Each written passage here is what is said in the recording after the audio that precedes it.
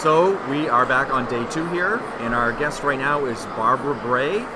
She is of Rethinking Learning and the co-author of 2 books, one called Make Learning Personal and a second one called How to Personalize Learning. Welcome, Barbara.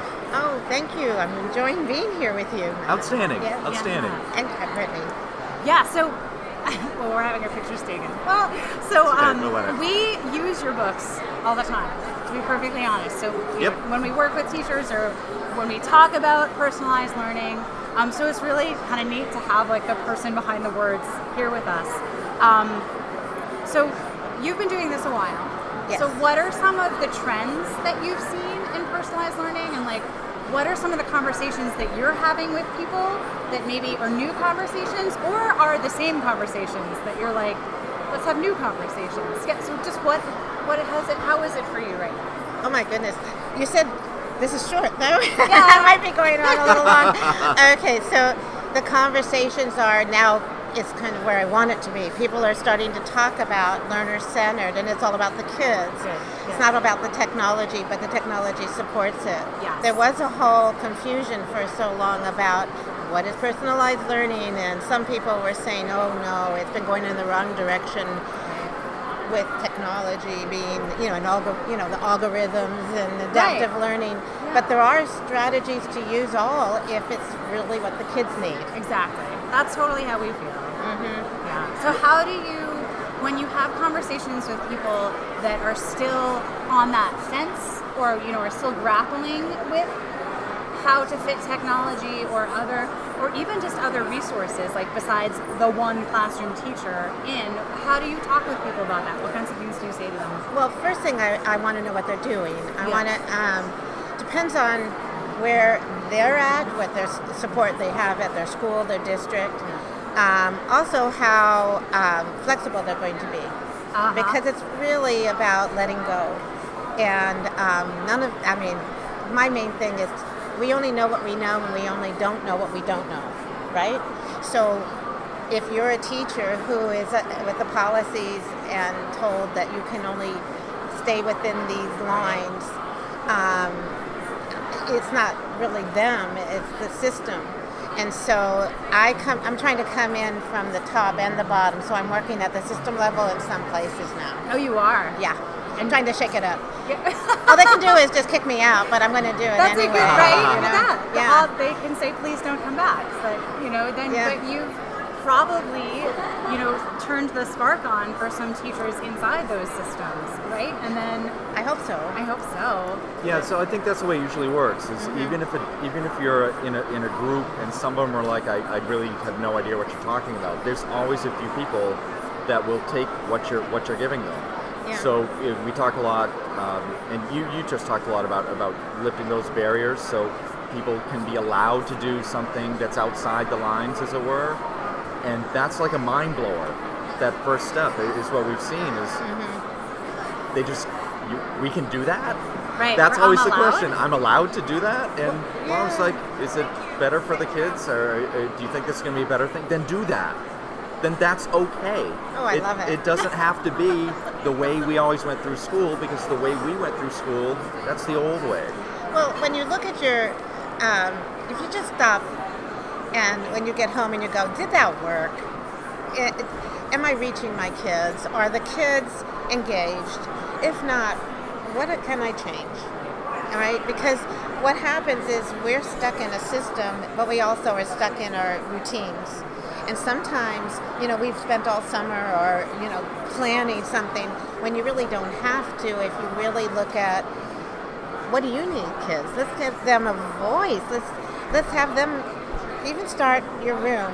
And some teachers go, no, blank walls. Oh. Yep. Start with, tell me what you would like in the classroom, and you're going to help me do this. And I love Jo Kerr's book on Shift This. I don't know if you've ever read it, but she said that's the hardest thing is letting go and giving them a voice right in the beginning. And I also say the first 2 weeks should be on social emotional learning, building that culture, not academics. Because if we focus only on teaching to the test or teaching something the kids don't care about right away, they're going to they're just going to tune They out. disengage. They Yeah. disengage, Yeah. and you've lost them. You need to grab them and tell them this is a community about you. That's exactly right. I mean, you're saying all the things that we always talk about too, which is awesome. Oh, cool. But one Oh, thing that Courtney Wonderful. always says is, what am I doing that the learners could be doing? And that's how we talk to our teachers sometimes when they have those questions. And so I am spreading that word also, and they get it, but it's scary That first to time. let it go. Yeah, that first time, sometimes what I did is I decided I was going to try something new, and I worked with a school in Richmond, which was, it's a very high poverty, high risk district. And I worked with the school, I knew the principal, and I said, let me just work with a few teachers and let's try something like shake it up a little. And when I went in, I realized the constraints they have, which is basically a tiny, the teachers I had were in portables and very little room, 32 kids stuck together. And I said, let's shake this out. Let's make some white space in the room, and let's get rid of some of these desks, and let's try some of these things. And they went for it. Good. It was really cool, but it's sometimes you need someone from the outside to nudge you, Yeah. Yep. or someone next door. It could be another teacher, or you've let the kids come up with it, and you never know what they're going to come up with. I know. Right. But I think that's what teachers hesitate on sometimes, and principals and administrators and right up the chain, is that you just said you never know what's going to happen, and that scares the heck out of teachers, or principals. Yeah. If you don't know what's going to happen, how could I be totally prepared? You can't. But it's so exciting when it happens. That's the thing. It's what it is that it's the thing about taking risks and then saying, that didn't work. What do you think we should do next time? And the kids are like, really? Really? Okay. Yeah, Let's go, rub our hands together and come up with some new ideas. And they feel like they have a voice, and it can start really young too. You don't have to wait until. Oh, not at all. It's so hard No. because some schools have me come in or work with them in high school, and some of the kids are, wait a minute, everything has to be for the A or AP courses or Yep. It's so we got to somehow shake it up all over the place. All over. Well, let's join podcast forces Yes. to let's shake do it that. up. Yeah, so you have a podcast now, so tell everyone about your podcast. Okay, I decided to shake up my life and start over with some new ideas. So I started a podcast called Conversations on Learning on my Rethinking Learning site. It's at barbarabray.net. Tried to make it real easy so people could find it. Absolutely. Yeah. Well done. Yeah, just Okay. easy. And so what I wanted to do is have conversations like we're doing now. But I've also wanted a place for whoever I'm talking to be able to share all the wonderful things they're doing. Yeah. So there's a blog that goes with it, a blog post. Fantastic. But it's a lot of work, and I'm learning. Yeah. And they're getting a little better. Oh yeah. Yep. Yeah, well, go back and listen to some of our first ones. Oh yeah. We've definitely gotten better. We've learned a Yeah. lot, yes. It's a lot of fun, though. It is a lot I of love, fun. and we do it like you're doing now, looking at somebody. I do it with Zoom.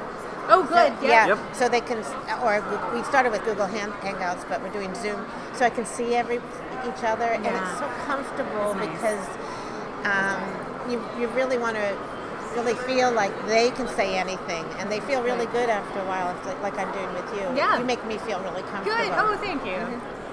So before we go, we ask all of our guests, it's kind of a theme of our show. We say we talk through the do-dos and don't-dos of personalized learning.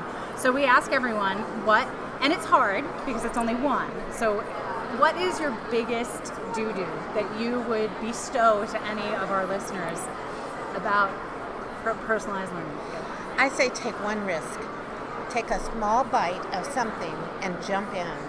To give voice and let go. Yeah. See what happens if you do one thing first with those kids, because it becomes kind of like, I don't want to say contagious or whatever, but if they love it, you start loving it and you'll want to do more.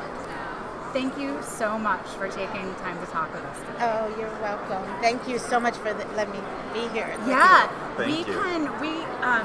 so we put our podcast out. You're not recording anymore.